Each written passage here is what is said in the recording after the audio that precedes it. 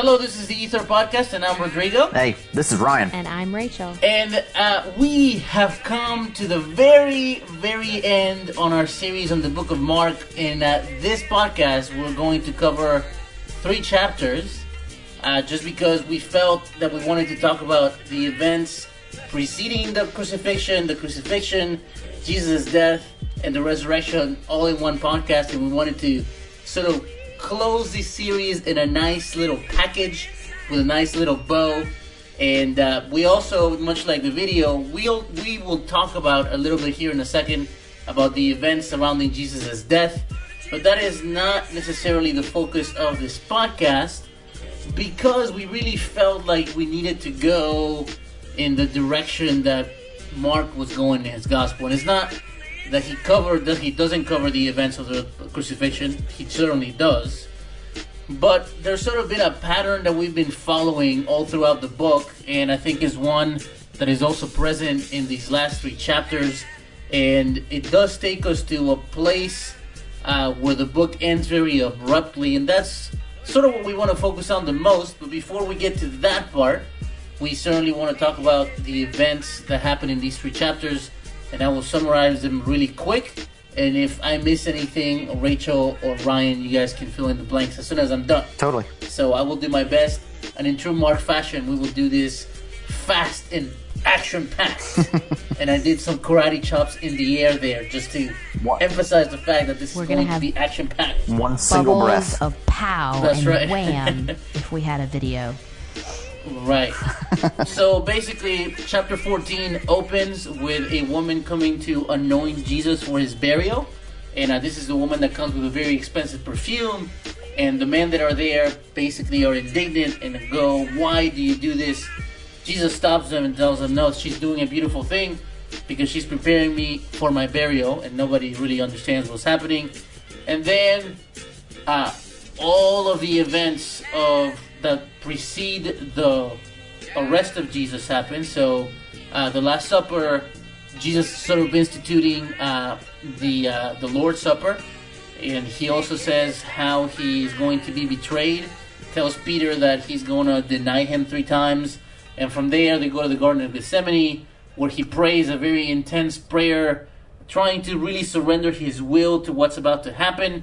And obviously, once again, a very famous passage in which he asks 3 of his disciples to come with him, and they fall asleep, and he wants them to stay awake. He does this 3 times, and then the Sanhedrin, or the soldiers of the Sanhedrin, come and arrest him, and they take him away.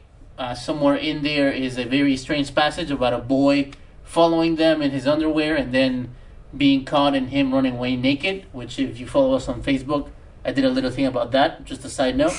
And then Jesus' sort of bad trial begins, the Sanhedrin trial, because it's not really a fair trial. They bring false witnesses, but eventually the crowd is convinced that Jesus is blasphemed and that he is against God, and then they begin to mistreat him in several ways. They beat him, and they taunt him, and then he's taken in front of Pilate, which Pilate sort of doesn't do much for Jesus, and he frees a known criminal instead of freeing Jesus. And then Jesus is mistreated, is given over to the Roman guard, who also beat him and mistreat him. And then Jesus is crucified and dies on the cross, and then 3 days later he resurrects. Did I leave anything? You hit all the highlights. I mean, there's some other things that are in there, but we'll definitely come back to all of this. Yes, and let me do say, because I don't want to make it seem like we don't care about the cross. Obviously, the cross is a very important event in the history of humankind and God. It is the act by which we are redeemed, and it is very important. But like I said, I think Mark is taking his story in a very specific direction, and that's really what we want to talk about, because we want to make justice to the things that Mark wrote his gospel for. And in Mark 1, his intent is made very clear, in that he basically opens his gospel by saying, these are the good news of Jesus Christ, the Son of God. So basically his intent is to show that Jesus is the Christ, the Son of God. Mm-hmm. Now, here's the thing, and we talked about this while we were preparing for this podcast. Even though that is his intent, it would seem on the surface that he doesn't do a great job. Because one of the things that we talked over and over again in our podcasts and in our videos, and I think something that we kept on coming back to, was one, the sort of the hurdles that people had to really believe in who Jesus was. And it's almost like all throughout the Gospel of Mark, the people that should have believed in Jesus or should have fully understood who he was never did. And that goes for the disciples, that goes for the Pharisees, that goes for the members of the Sanhedrin. And it is actually in the book of Mark, it is often the people who you would least expect that come and acknowledge Jesus, the poorest, the most uneducated, the sinners. And this is even true for these 3 chapters that we're talking about, because there's 3, well, not necessarily 3, there's 2 characters that are inserted in Mark's account of the crucifixion that sort of, if you follow the patterns that basically what I'm getting at is that there's 2 people in this story that don't really belong. And even if going back to what we were talking about in our last few episodes of the podcast, we were talking about Jesus in the temple and the fact that in many ways Jesus was doing away with the temple and temple leadership and sort of saying that they had not done their jobs properly. And again, the members of the Sanhedrin should have acknowledged that this was the Christ, and yet they didn't. But this woman who brings the perfume does. And at the end, when Jesus dies, strangely enough, the one person that acknowledges that Jesus is the Christ in the whole recounting of the crucifixion is a Roman centurion, which again is a very unexpected person to conclude that, hey, this is the Christ.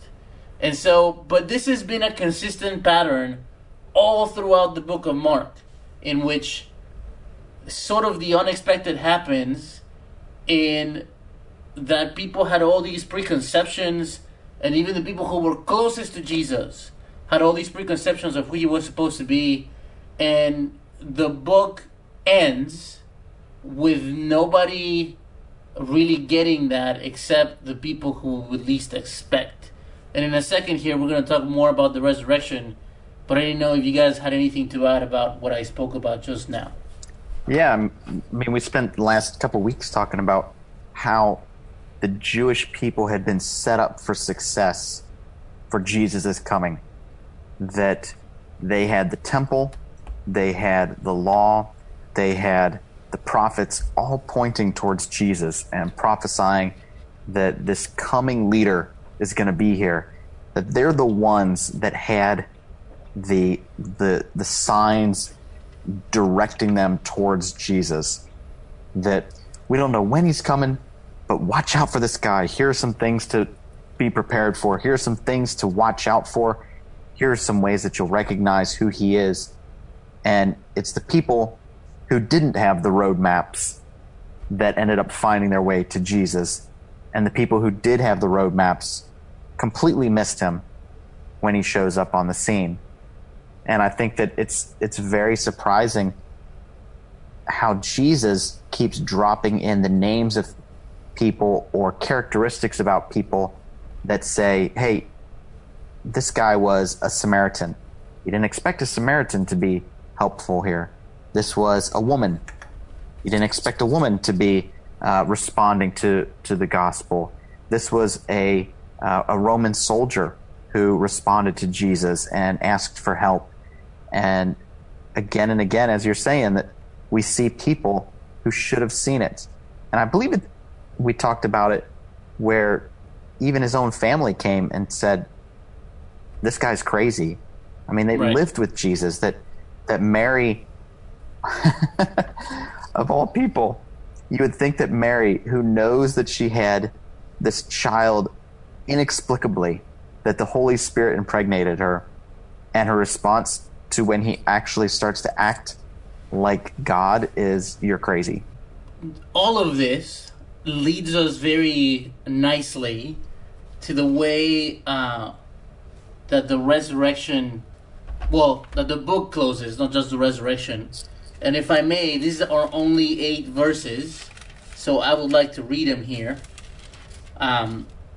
It says, when the Sabbath was past, Mary Magdalene and Mary the mother of James and Salome bought spices so that they might go and anoint him. And very early the first day of the week, when the sun had risen, they went to the tomb. And they were saying to one another, who will roll the stone for us from the entrance of the tomb? And looking up, they saw that the stone had been rolled back, and it was very large. And entering the tomb, they saw a young man sitting on the right side, dressed in a white robe, and they were alarmed. And he said to them, do not be alarmed. You see Jesus of Nazareth, who was crucified. He has risen. He is not here. See the place where they laid him. But go tell his disciples and Peter, and that he is going before you to Galilee. There you will see him, just as he told you. And they went out and fled from the tomb, and trembling and astonishment had seized them, and they said nothing to anyone, for they were afraid. So this is sort of the official ending of the book of Mark. If you read in your Bible, there are some verses after this, but those verses appear in later manuscripts of the book of Mark. So this sort of the official ending of the book of Mark are the verses that I just read, and they end very abruptly, and it's not really much of an ending, at least not a kind of ending that we're used to. The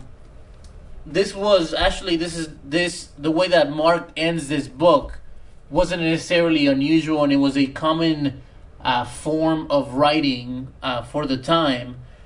But I do want to touch on this, because even here, and I mentioned this on the video that we shot for this particular passage, that even the unexpected nature of the characters involved in the story is true even here, because woman's testimony wasn't even allowed in court, and yet it is women who find the tomb that's empty.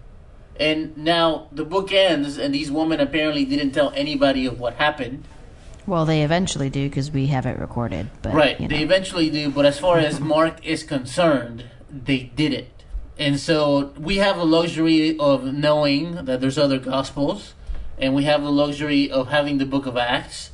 And so we know that, and clearly we have the luxury of being Christians, so we know that somewhere along the line, someone said something, but it is a very interesting ending, right, to a book that's supposed to be written to convince people that Jesus is the Christ.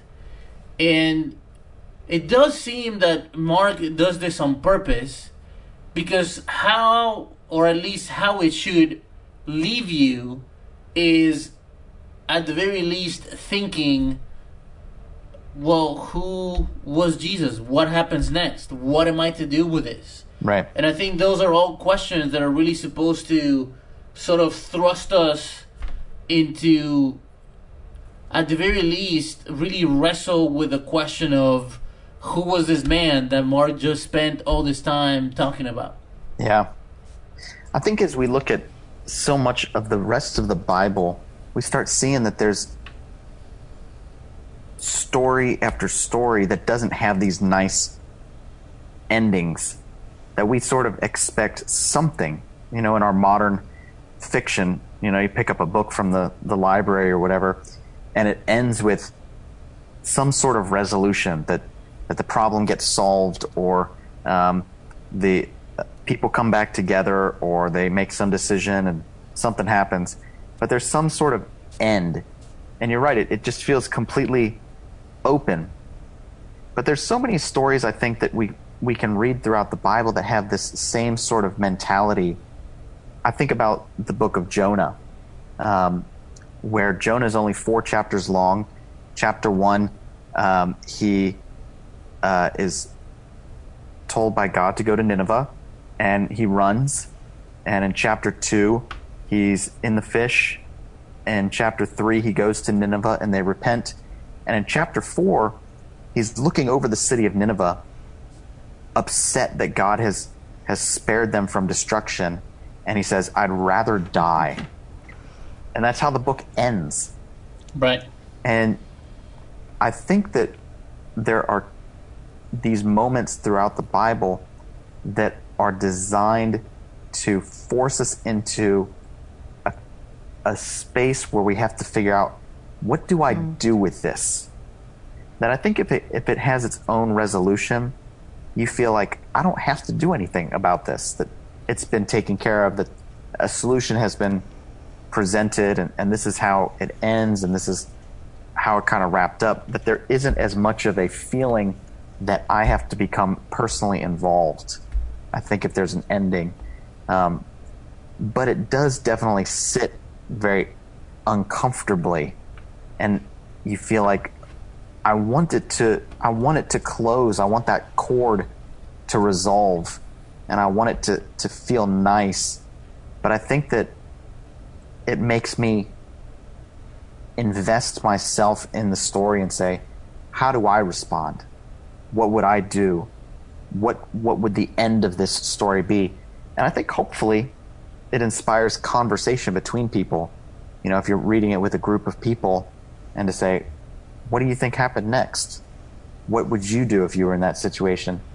And those conversations lend themselves more to a situation that is unresolved than one that seems to have a natural conclusion. Yeah, I mean, I think you're right. When you were sharing, Ryan, the thing I kept thinking is, I think that is the purpose, is to solicit conversation among people. I mean, you know, we have all had that experience where we go see a movie that has a cliffhanger ending, or not everything is resolved.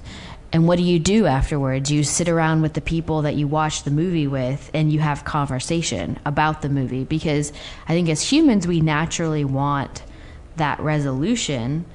And so I think ending it the way that it is, if, you know, as the early manuscripts show,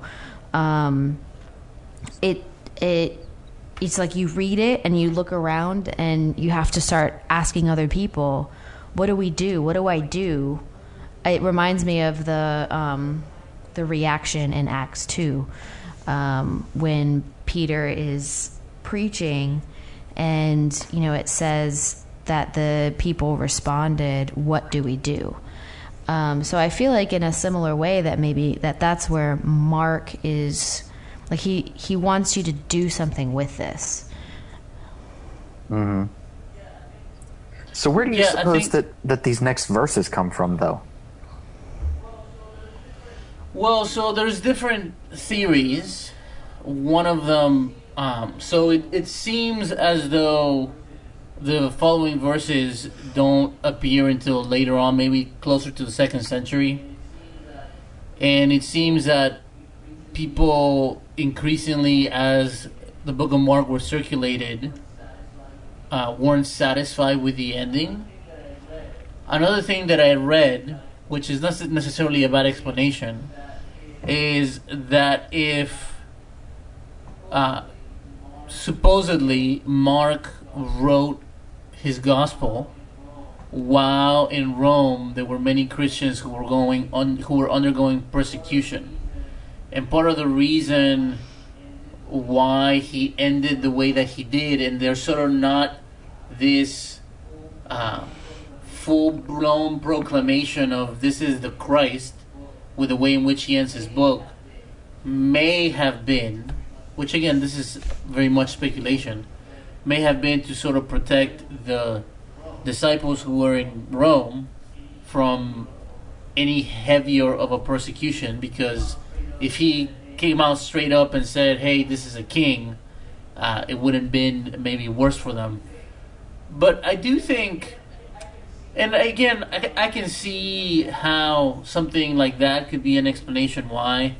And certainly, I think part of this, even this discussion that we're having, some of it is very tentative in a sense, in that we don't really know the reason why Mark ended this way.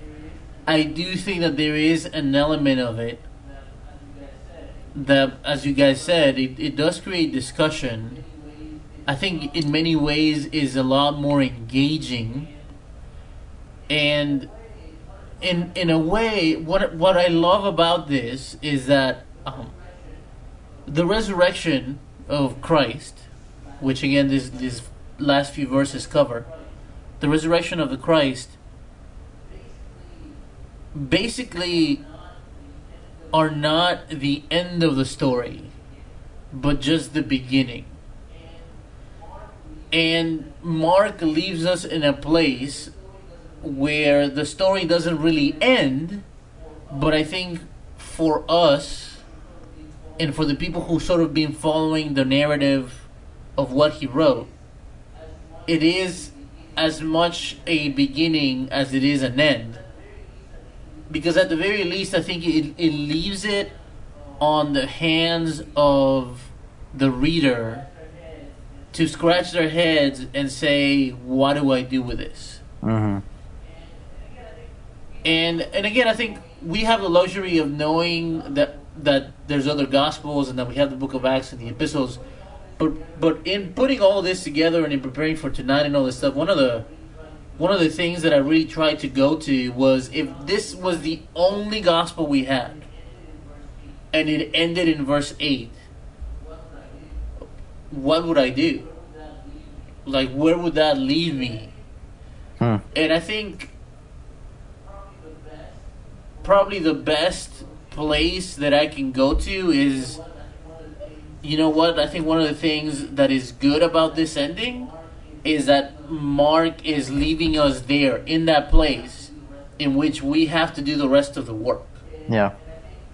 And I think especially now that there's been thousands of years of Christian history and thousands of years of church history and things that have come and gone and different beliefs, and now all these denominations and, you know, different differences in stuff like baptism and praying Jesus into your heart and, you know, once saved, always saved, all of this stuff. Like, I think one of the things that reading this gospel forces you to, it almost forces you to forget all of that, forget all of these years of history and everything that we've known, and say, man, do I really believe in Jesus?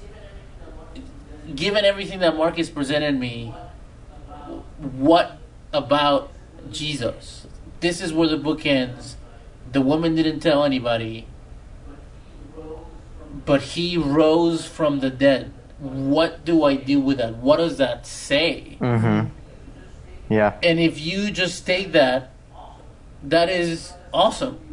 The fact that somebody would be raised from the dead, the fact that he said that he would, the fact that the Old Testament said that the Messiah wouldn't die, that he would be, that again, like that God would protect him, that he is sort of a renewal and a new beginning for us. Like, all of that is true.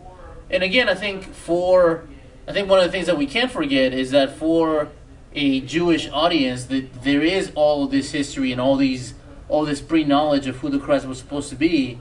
And as things are revealed about the Christ, things should pop in their mind and be like, yes, this is him. Yeah. And certainly the resurrection and his death are supposed to be big statements of that. Well, just reading the last, reading verse 8, I was going to say the last verse, but verse 8, where the women run away and don't tell anybody, I feel like this fire burn within me to say, what do you mean? What do you mean they didn't tell anybody? And feel this fire to be like, I have to tell people. Here's this amazing moment, and they didn't tell anybody. And it feels inspiring in sort of an infuriating way to go and tell somebody and to be like, you gotta hear this. You gotta know what's happened. You gotta hear what's gone on. Mm-hmm. And so I think that's one of the things that it does for me, in just hearing the way that it seems to have ended originally. Yeah. Is this feeling of, this has to spread, this has to go out. People have to know this. Yeah, definitely. I think going back to something you said, Rodrigo, because I think not everyone listening will have maybe done research on biblical manuscripts. So I think it's... Wait a minute. What? I think it's also important to talk, because I remember learning this, and even just learning this part was kind of mind-blowing, that there are many different copies that we have of the books in the Bible. And the New Testament in particular, we have lots of manuscripts connected to the New Testament. So when we talk about, like when we see these notes in the Bible, in my version it says some of the early manuscripts do not include verses 9 through 20 of chapter 16. And you could just read that and be like, what does that mean? But there are lots of different manuscripts we have on Mark, because if you think about it, to circulate things quickly, it'd be best to copy it, and so you had to copy it by hand. And then, Rodrigo, from what it sounded like you were saying, is you said by some of the manuscripts closer to the 2nd century has the later verses. But that is not very far when you think of manuscripts in general. Like if you were to use manuscript years, that is not very far from the original text as one might think. So we're not talking about 400 or 500 years after the original text is written, new verses pop up. Yeah, I think also we have to remember that the words that are in the Bible were approved by disciples many centuries ago.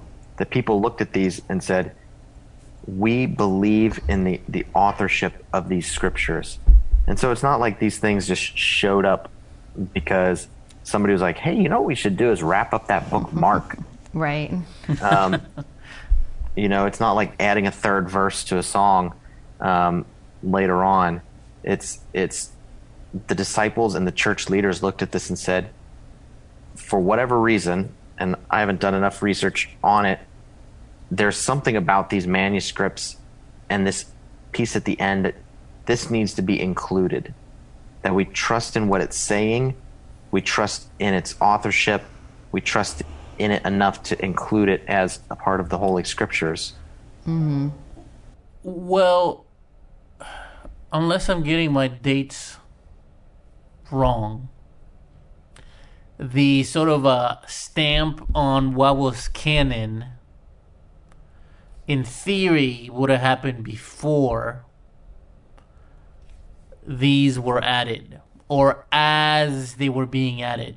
And see, that's the tricky part, and not that I want to now diverge into all these conversation about manuscripts, but the Council of Nicaea was in 300 and something, right? No, but it wasn't in Nicaea. Nicaea was a whole discussion about the nature of Christ. But they also put the canon. There was another council. No, it was someplace else, Hippo something, that was about the canon. But I think, I'm pretty sure that, I don't know that there's anywhere that which version they approved, I'm not sure. But we do know that at the very least, Mark, people saw it and was they basically said, yes, this was written by Mark and it's about Christ. So this is interesting. Even as we're talking, I'm looking up biblicalarchaeology.org, and they're talking about this, and they had an article written, just in April, and they're saying that even though Mark shows up second in the Gospels, scholars and historians are almost universally agree that Mark is our earliest Gospel by several decades. And this insight turns out to have profound implications for our understanding of the Jesus story and how it was passed down to us in our New Testament Gospel traditions. And they have some different pieces of information. They are saying that the original ending of Mark was viewed by later Christians as so deficient that not only was Mark placed second in order in the New Testament, but various endings were added by editors and copyists in some manuscripts to try and remedy things. The longest concocted ending, which became Mark 16, 9 through 19, became so treasured that it was included in the King James Version of the Bible, favored for the past 500 years by Protestants, as well as translations of the Latin Vulgate used by Catholics. This meant that for countless millions of Christians it became sacred scripture, but it is patently bogus. You might check whatever Bible you use and see if the following verses are included. And even though this ending is patently false, people loved it. And to this day, conservative Christians regularly denounce liberal scholars who point out this forgery, claiming that they're trying to destroy God's word. Well, those are wrong words. No, very. And see, I was actually about to say that there's nothing, even though it's not in the earlier manuscripts, there's nothing wrong per se. Like it doesn't. There's no false doctrine in it. It's basically like a summary of what happens after. It's all those verses are. That is very strong to say that it's bogus, because it's not. Like it's just really, if you read it, it's a summary of all the stuff that happens next. Mm-hmm. It's a summary of all the stuff that all the other gospel authors included past the woman coming to the tomb. Is really a summary of that stuff.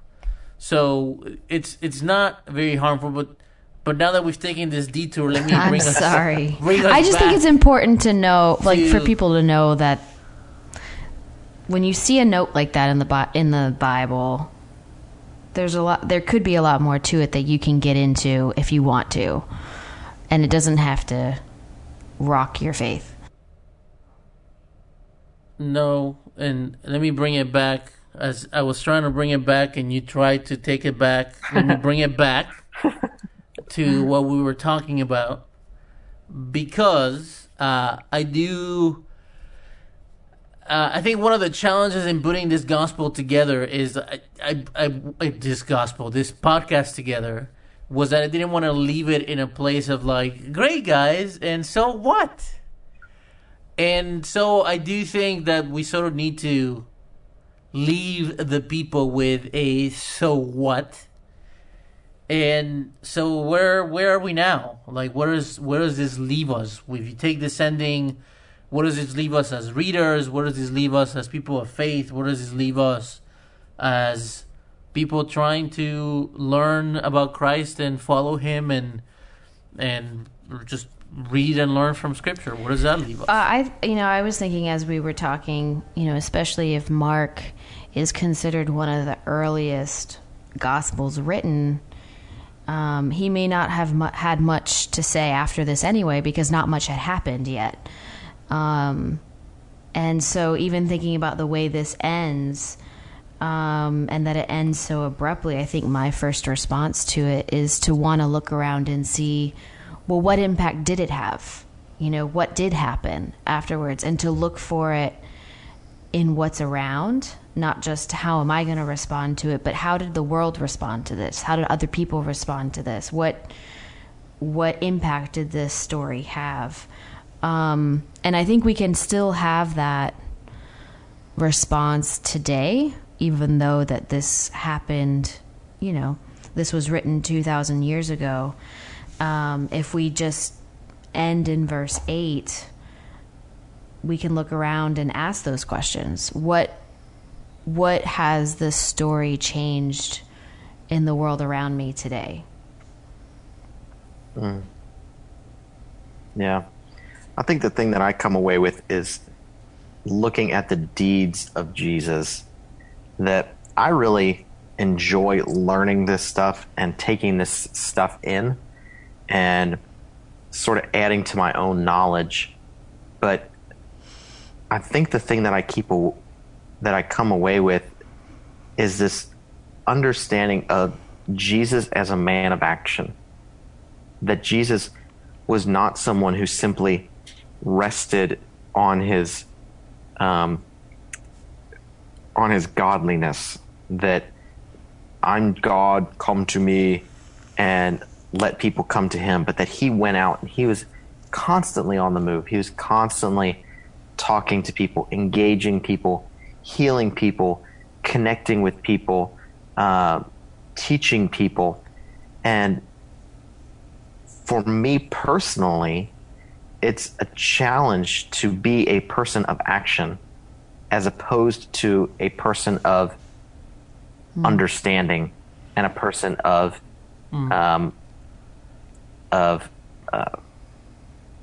just thinking biblical knowledge stuffs.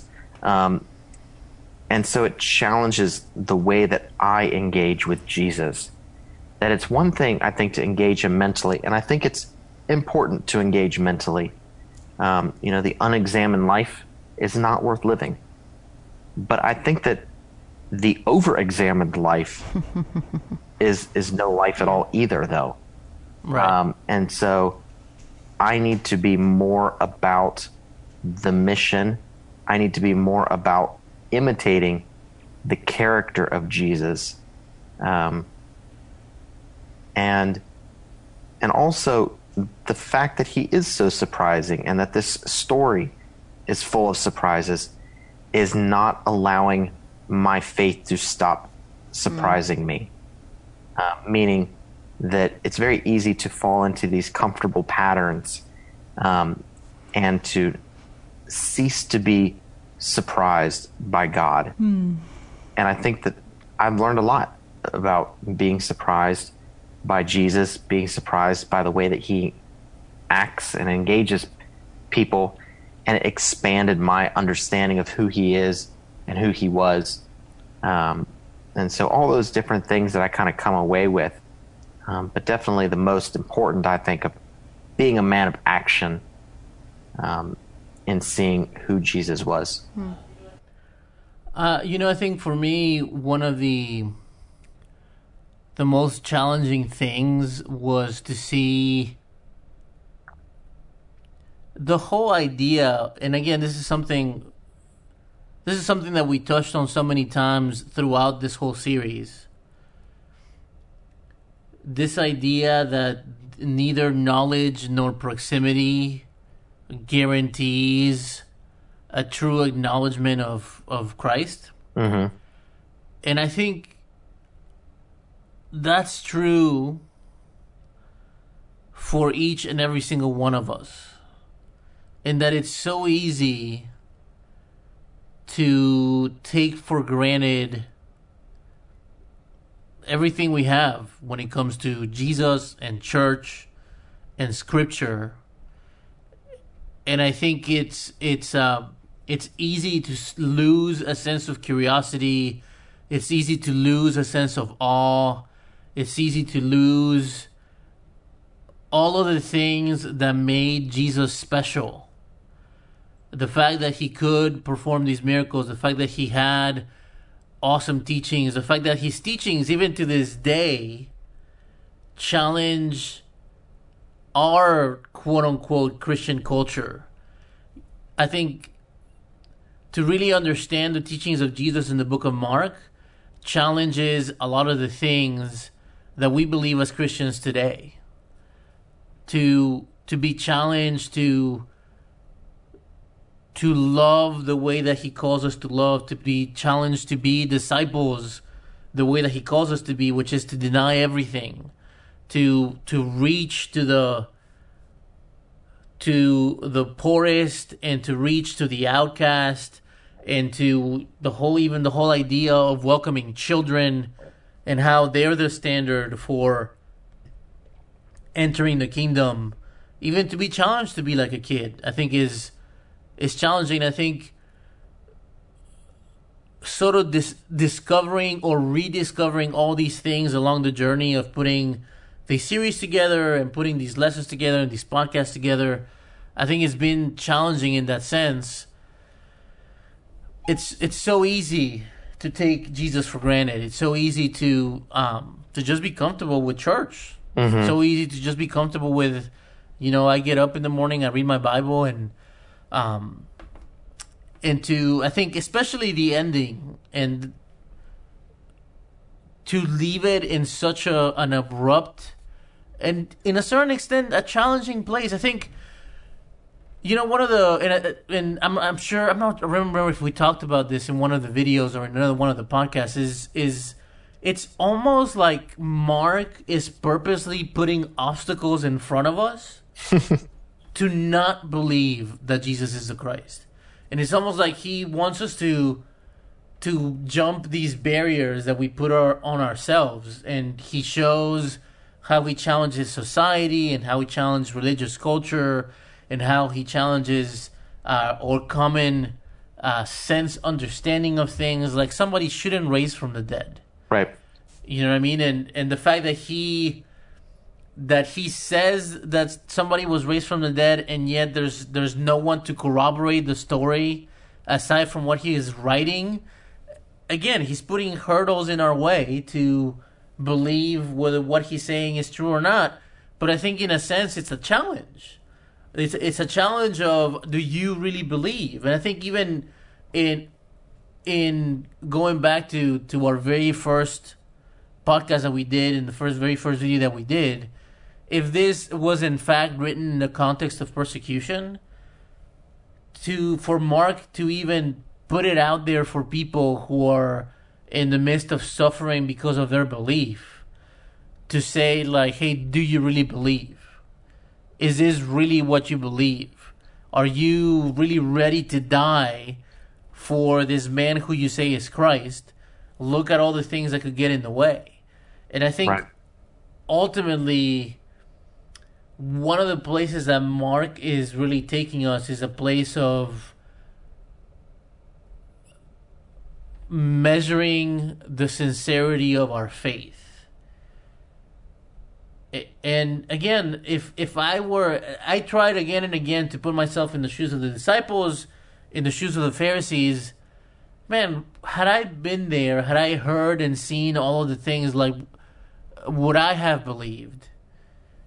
And I think what's really challenging is, like, if the Pharisees didn't, and if the men of the Sanhedrin didn't, and if the disciples fully never really understood until after, man, like, how lucky am I that I have all this material that I can learn from? How lucky am I that maybe those challenges aren't the same, but at the same time, how grateful should I be for what I have, and how eager should I be to never take it for granted? I think that, to me, is like a place that again and again I've been going to, and I think it's really left me with a desire to honor and to honor Jesus more, to be more humble, to, just like Ryan was saying, to do more for him. You know, this, if anything, man, it fires me up about what we're doing. And I'm not saying that to toot our horn in a sense, but to really say, man, to spread the gospel and to talk about Jesus and to have these conversations, it's crucial to our faith. And I hope, one of the things that I hope this does do for people that are listening is maybe it starts a bunch of questions in your life, and maybe it's sort of the beginning of a journey for you to want to know more, and for you to challenge your faith more, and for you to want to go deeper with Jesus, because I do feel that is one of the places that Mark wants us to go to. Mm-hmm. Yeah. I've been thinking a lot about this, about what does this look like to really make Jesus the treasure of our lives, to really have him as the center of our lives. What does that do to the decisions that we make? And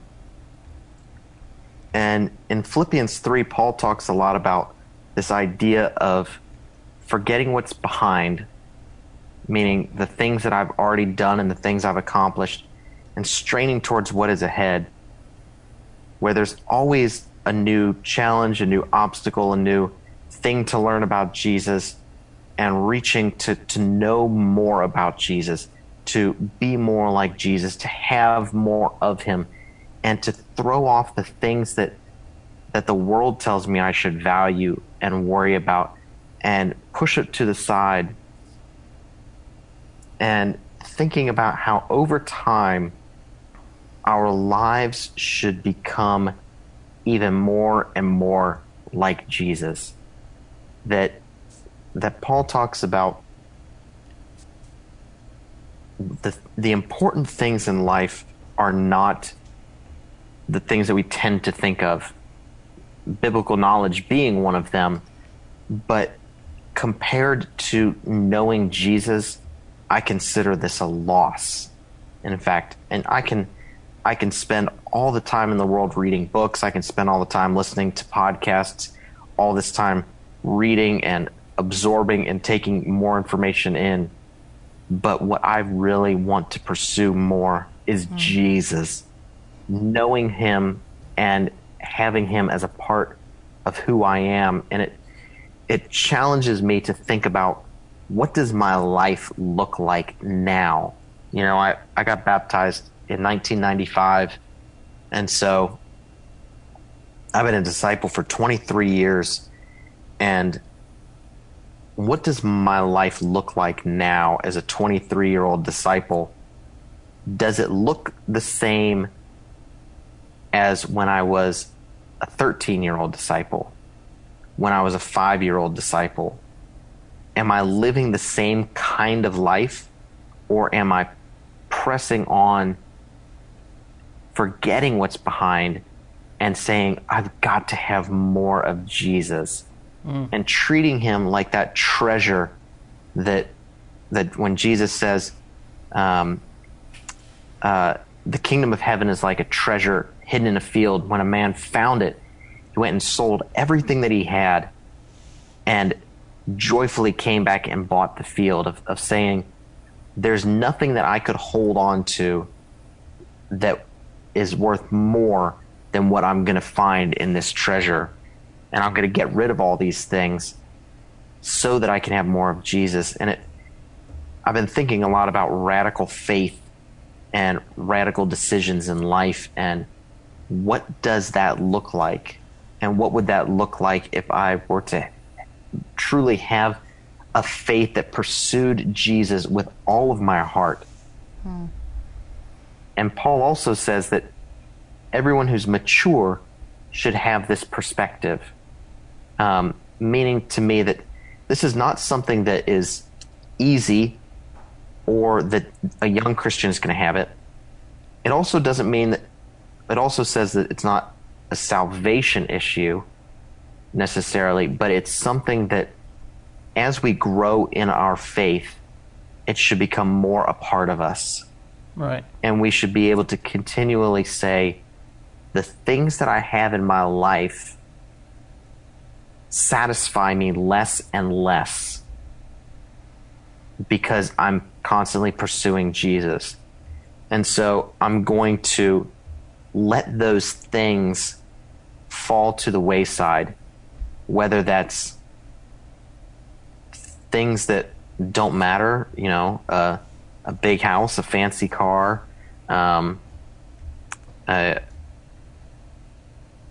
even things about staying in the same city.